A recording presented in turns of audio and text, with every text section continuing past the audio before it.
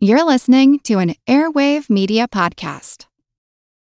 Greetings, Brainiacs. This week we're going back into the vault for our all-time most downloaded episode, Meeting New Peoples. Because I couldn't get an episode written this week either.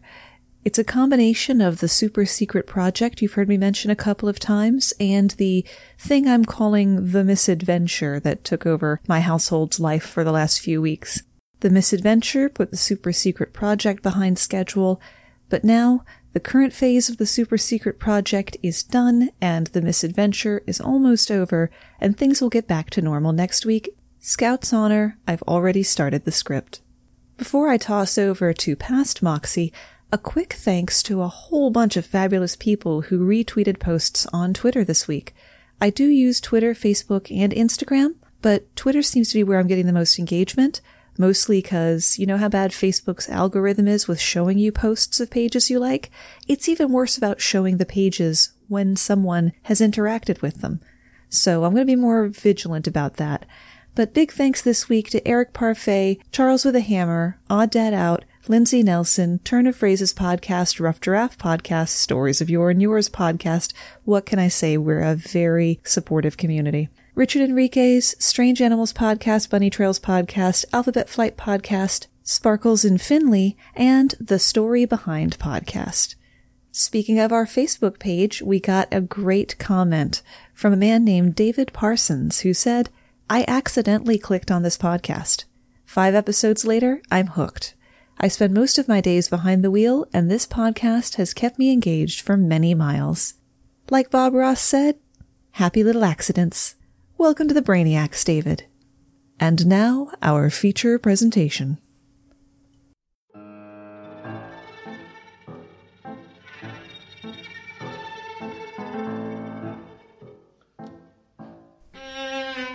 A few weeks before this recording, an American missionary in a kayak made it his goal to bring Christianity to the people of North Sentinel Island. The people there live an anachronistic life, similar to that of other cultures during the Stone Age. In the few brief encounters outsiders have had with them since the discovery of North Sentinel Island, we've discovered that they hunt with bows, have no written language, and don't know how to make fire. They have to wait for lightning to strike. The Sentinelese were not interested in hearing what the man had to say, or what anyone has to say. The people of North Sentinel Island killed the missionary, as is their habit to kill or attempt to kill anyone who gets even close to their shores. Everyone from shipwrecked fishermen to National Geographic photographers. My name's Moxie, and this is your Brain on Facts. Accustomed as we are to the global village and social networks full of people broadcasting every moment of their lives, there are still many people in our wide, wonderful world that you might not know about. These may be undiscovered tribes or people who live among the larger nation but are genetically or culturally distinct. Let's begin in the southern Pacific Ocean, east of Papua New Guinea, where lie the Solomon Islands. Much of the Solomon Islands is undeveloped, without roads, electricity, or telephones. It's one of the most linguistically diverse nations in the world, with dozens of languages spoken, the most commonly used language being a pidgin of English and Melanesian languages. There had been a short-lived Spanish settlement on the islands, but not much else in the way of outside contact until Britain claimed the Solomon Islands as a protectorate in 1893. What existed before that were numerous autonomous clan-based communities, often headed by a male leader with assistants. Community and family were and are important to the Solomon Islanders. The people there have dark skin, and 1 in 10 has platinum blonde hair and blue eyes. Genetically speaking, blonde hair is rare, occurring with most substantial frequency only in Northern Europe. Many assumed that the blonde hair of the Solomon Islands and Greater Melanesia was the result of what's called gene flow, a trait passed on by the European explorers, traders, and others who visited in the preceding centuries. The islanders themselves give several possible explanations for the blonde hair. They generally chalk it up to sun exposure or a diet rich in fish. Recently, a genetic study found that the islanders have a homegrown gene that gives them their blonde hair, and it's different from that of the blonde-haired Europeans. Its frequency is between 5 and 10% across the Solomon Islands, which is about the same as where I'm from, said study author Eimir Kennedy, PhD, who was born in Ireland. Within a week, we had our initial result. It was such a striking signal pointing to a single gene, a result you could hang your hat on. That rarely happens in science, says Kenny. It was one of the best experiences of my career. The researchers recruited participants and assessed their hair and skin color using a light refractance meter, took blood pressure readings, and measured height and weight. They asked the villagers to spit into little tubes to provide saliva for DNA. In the span of a month, they collected more than 1,000 samples. Then they selected 43 blonde and 42 dark-haired Solomon Islanders from the opposite extremes of the hair pigment range. Because the vast majority of human physical characteristics analyzed to date have many genetic and environmental factors, Kenny expected an inconclusive result initially that would require further study. Instead, she immediately saw a single strong signal on chromosome 9, which accounted for 50% of the variance in the Solomon Islanders' hair color. The team went on to identify the gene possible, TYRP1, which encodes an enzyme previously recognized as influencing pigmentation in mice and humans. Further research revealed that the particular variant responsible for blonde hair in the Solomon Islands is absent in the genomes of Europeans. So the human characteristic of blonde hair arose independently in equatorial Oceania. That is quite unexpected and fascinating, Kenny said. In nearby New Guinea, the Yali tribe is most likely the smallest of the Papuan nations. I say most likely because many anthropologists are convinced that not all of the native people in New Guinea have yet been discovered. The Yali were only discovered in 1961 as it is.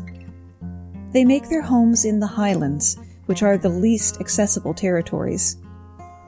The Yali tribe are believed to be cannibals and are considered to be pygmies, people who display a widespread, even unilateral tendency towards short stature. Traits like this are not uncommon in isolated communities. Recessive genes can be redoubled easily in the absence of genetic diversity. Even the Amish in North America have a higher than average occurrence of a dwarfism called Ellis-Van Creveld syndrome. Yali men stand less than 150 centimeters or 5 feet tall on average. Seems like a fine height to me. Height notwithstanding, the Yali are respected, meaning feared, by their enemies. The fear reached such a degree that the Yali couldn't travel freely to visit one another. As a result, each valley in which they lived saw their language develop in a different way. The differences are so significant that people, even in neighboring valleys, cannot understand one another. The Yali were feared because not only did they defeat their enemies, they were said to utterly destroy them. They did not only eat the bodies, they allegedly ground the bones to dust, which was then thrown into the valley. They did this to prevent the victim from ever returning from the afterlife. People from neighboring villages were said to be killed not only for revenge, but sometimes just for meat. The Yali live in round huts built from cut planks with roofs made from pandan leaves. Women and men live separately. Women have their own houses, and men live in communal houses. Men wear traditional rattan skirts, made up of large rings, almost like a colonial hoop skirt. The skirt covers the body from the breast to the knees. The front of the skirt is supported by a kotika, a penis tube made of the fruit of a bottle plant. Yali women wear a traditional short skirt made of grass that only covers the genitals, and their breasts are left bare. Their skirt consists of 4 layers. The first layer is given to girls when they reach approximately 4 years of age. 1 layer is added every 4 years. As soon as they reach 4 layers, The girl is considered mature and ready for marriage. France is France, and Spain is Spain, with a distinct line between them, and the people on each side of that line are one or the other, right? Not if you're Basque. The Basque form a small, stateless nation of 3 million people, whose 7 historic territories cover more than 20,000 square kilometers or 8,000 square miles across the French-Spanish border of the Pyrenees Mountains. The Basque form a regional culture dominant in 3 Spanish provinces, and to a lesser extent 3 French provinces, as well as in part in a 4th Spanish province of Navarre. The Basque are one of the oldest, if not the oldest, peoples in Europe. They've lived in the same place for more than 2,000 years. Some Basque nationalists claim that should be 10,000 years. They say they are descendants of Cro-Magnon man, and they are the only European people to continually occupy the same place. Their language, Euskara, bears no clear relationship to any other language in the world and is the oldest living language in Europe. Linguists and historians believe that it could be a direct descendant of the language spoken by cave dwellers in the region. Currently, Euskara is spoken by 37% of the Basque people, meaning there are about 1 million Euskaldunak, the Basque word for Euskara speaker. At least one Basque passion crosses political boundaries: an obsession with food and drink.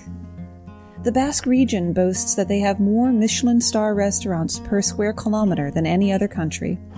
Tens of thousands of Basque men belong to gastronomic societies, where they cook elaborate meals for each other at least once a week. Women are traditionally excluded as members, but may come as guests. The Basque are said to ask themselves 3 questions every day. Who are we? Where do we come from? And the most important of all, where are we going for dinner? In the far north of Europe, ancient sounds, unique crafts, and a particular language live side by side with modern technology. The Sami people live in 4 countries: Norway, Sweden, Finland, and Russia. They are estimated at 80,000 strong, half of whom live in Norway. The Sami language belongs to the Uralic linguistic family, which also includes Finnish, Estonian, and Hungarian. Even though the Sami live in Norway, their language isn't related to Norwegian or to other Indo-European languages. And it's not so much one language as 9, of which 3 dialects are still in use. The language is an official language in Norway, but is not accorded the same prominence as Norwegian.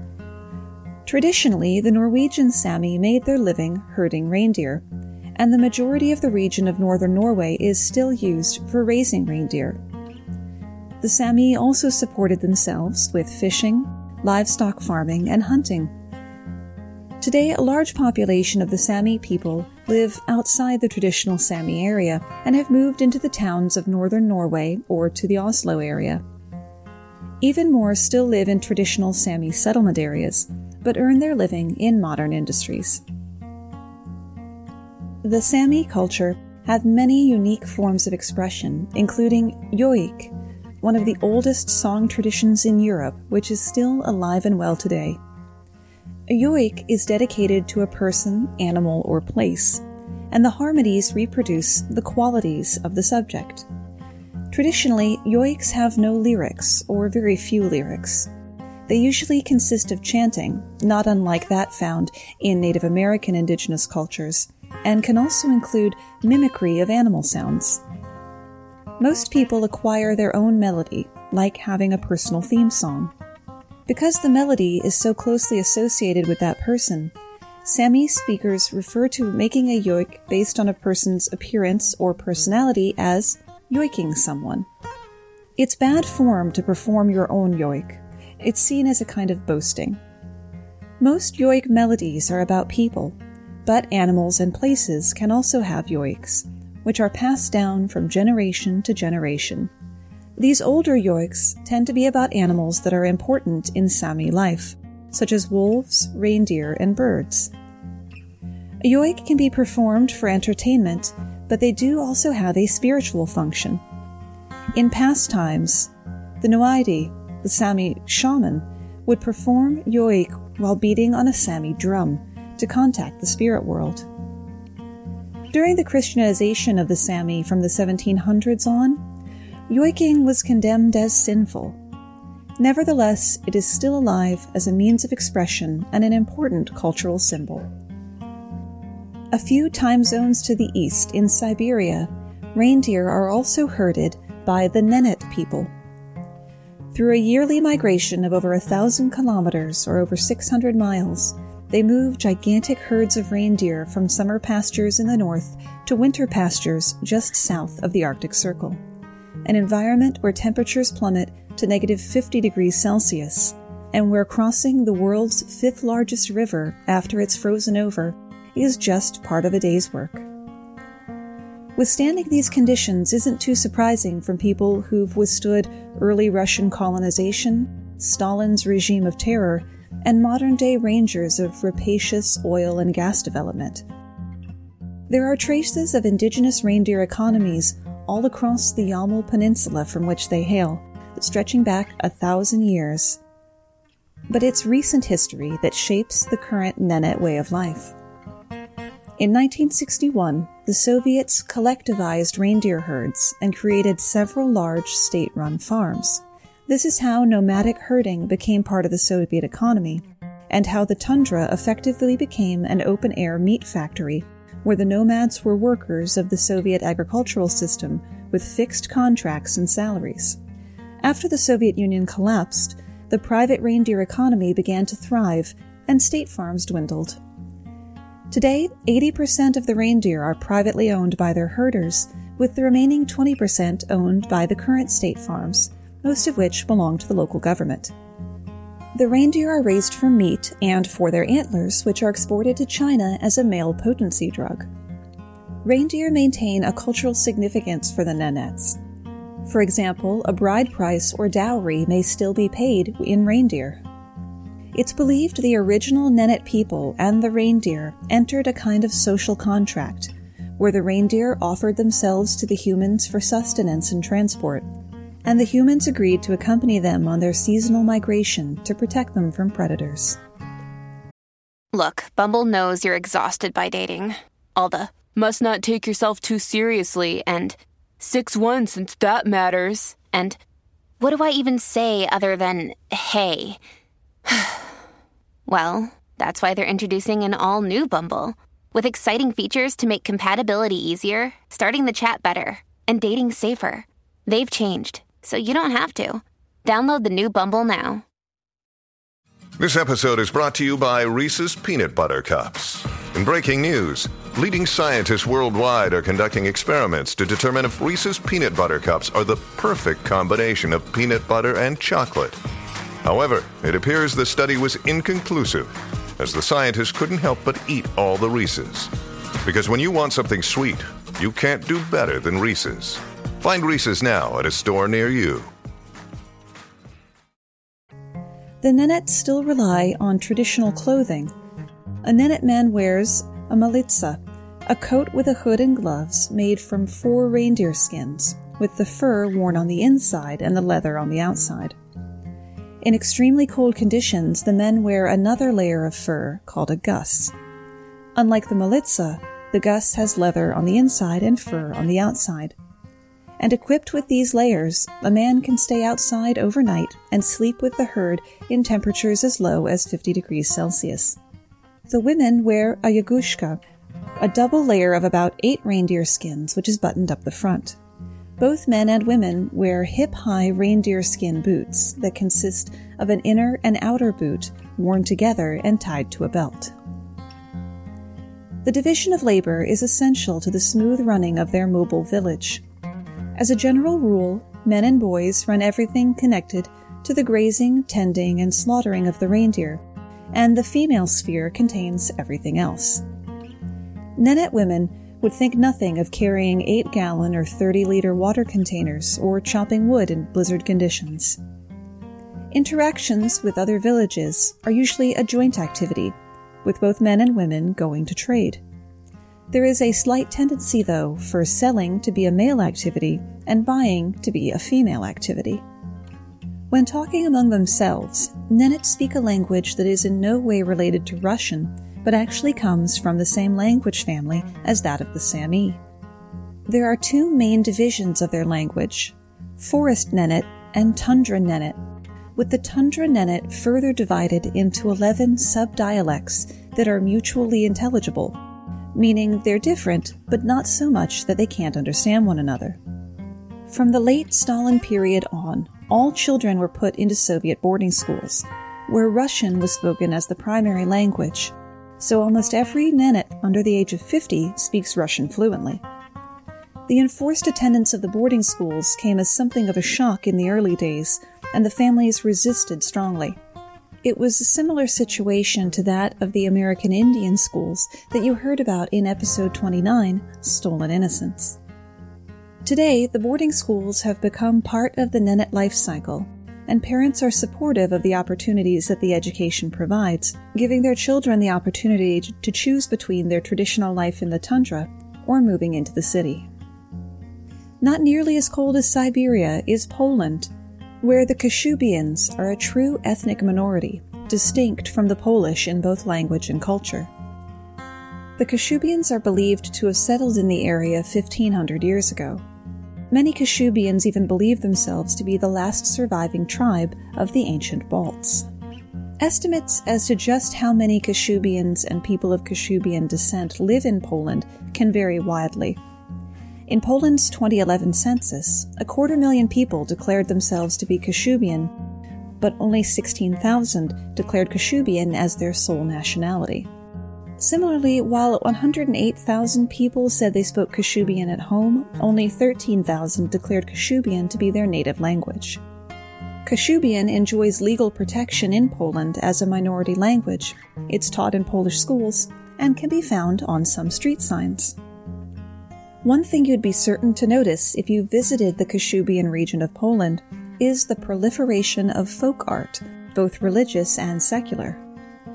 Of the many folk art disciplines, the Kashubians pride themselves on their embroidery.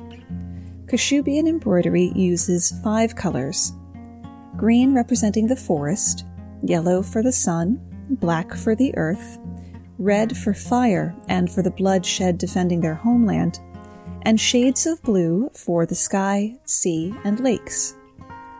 Kashubian ceramics are decorated with a number of traditional designs, including the Kashubian star, fish scales, and local flowers, all embellished with wavy lines and dots. The Kashubians are also great weavers, even managing to weave buckets and jugs from pine roots and straw capable of holding water. Their weaving skills can be seen also on the roofs of the thatched houses in the region. Wood is carved into elaborate walking sticks, animal heads, and musical instruments, including the extraordinary borshchibas, which is similar to a double bass carved in the shape of a barrel with a horsehair tail. And I dare you to say horsehair tail 5 times fast. That one line took a lot of takes. The Kashubians are also great snuff takers, making it themselves and giving it to visitors as a sign of good luck and an invitation to meet again. Traditional Kashubian snuff boxes are made from cattle horns that are boiled, flattened, and cut into unique shapes. Named for the region between the Himalayas and the Karakoram Mountains in which they live, the Ladakhi people have lived in this harsh northern Indian desert since the days before Buddhism.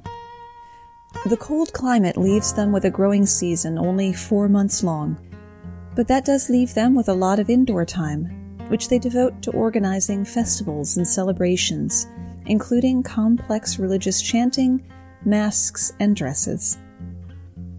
Their communities are divided into Muslim and Buddhist subsets.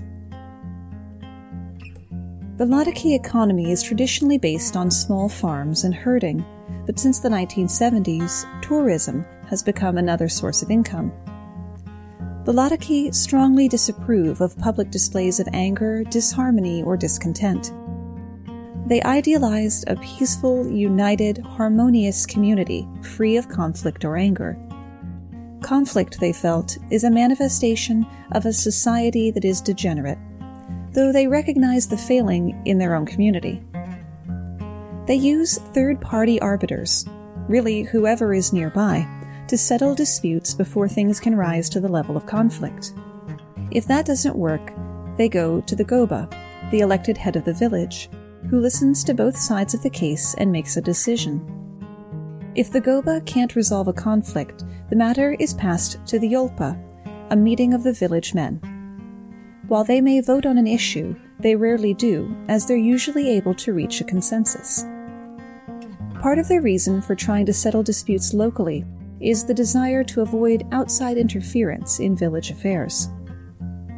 Though Ladakhi husbands are generally the dominant partner in the marriage, the couples are able to separate and divorce easily. In traditional Ladakhi society, the oldest son would inherit the house of his parents, and younger brothers, in order to gain a share of that inheritance, could also marry the older brother's wife. Each man was equally responsible for all of the children, and jealousy was said to be rare. The practice of polyandry and the management of the household economy was said to empower the wives. The Ladakhis have a long history of harmonious, peaceful interfaith marriage and good community relations between the Buddhist and the Muslims. Their traditional society consisted of extended families, small interconnected communities, and mutual interdependence. Their contentment and peace of mind did not rest on external circumstances, but rather on their own inner resources and calmness. Because of the harsh mountain environment of Ladakh, helpfulness and cooperation among families was essential for survival. The Ladakhi established cooperative groups, called pashrams, in which several unrelated families maintained alliances of friendship and cooperation. If both parents in a family were to die, other adults in the pashram would adopt the young children. If a family separated, other members of the pashram would make a fair division of their property. In such a tight-knit community, the ultimate form of punishment was ostracism, though it was rarely needed. And if a person did not cease the offending behavior, the lamas would stop serving their religious needs, which was highly demoralizing to the Ladakhis. Southwest of the Ladakh is the land of the formerly nomadic tribe of the Rabari. Though they have many creation stories involving Hindu gods and goddesses, the Rabari may have migrated from the Iranian peninsula millennia ago, making them genetically distinct from other people of India. Today, most of the Rabari are settled, though some still continue as nomads, raising cattle, camels, and goats. Those who settle down often live in villages or small towns with other tribes, but the Rabari can be easily identified by looking at the women, who are usually clad in long black headscarves, copious jewelry with distinctive brass earrings that hang on low, stretched earlobes. They also wear tattoos of magical symbols on their neck, breasts, and arms. In contrast to the women, Rabari men commonly appear in white dhoti, a sort of pants skirt cross popular in India, a short vest, and gold earrings. Embroidery is a vital, living, and evolving expression of the traditions of the Rabari. Rabari women have done embroidery as an expression of creativity and tribal identity for as far back as anyone can remember. Rabari embroidery features bold shapes and designs taken from mythology and from their desert surroundings. They also include tiny glass mirrors in a variety of shapes to really make things shine. As a former burlesque dancer, I endorse that practice. And that's where we run out of ideas, at least for today. I'll leave you with a mention of a discovered people that would fit in a soccer van. In 1984, the last 9 members of the Punupti tribe of Australia met white men for the first time. They didn't know about cars or even clothing. When planes would fly over their area, they thought it was the devil and hid under trees. The 2 sisters and their 7 children said that they were not the last of their people, but had only become separated from the rest of their tribe. But no further Punupti people have ever been found. Thanks for spending part of your day with me.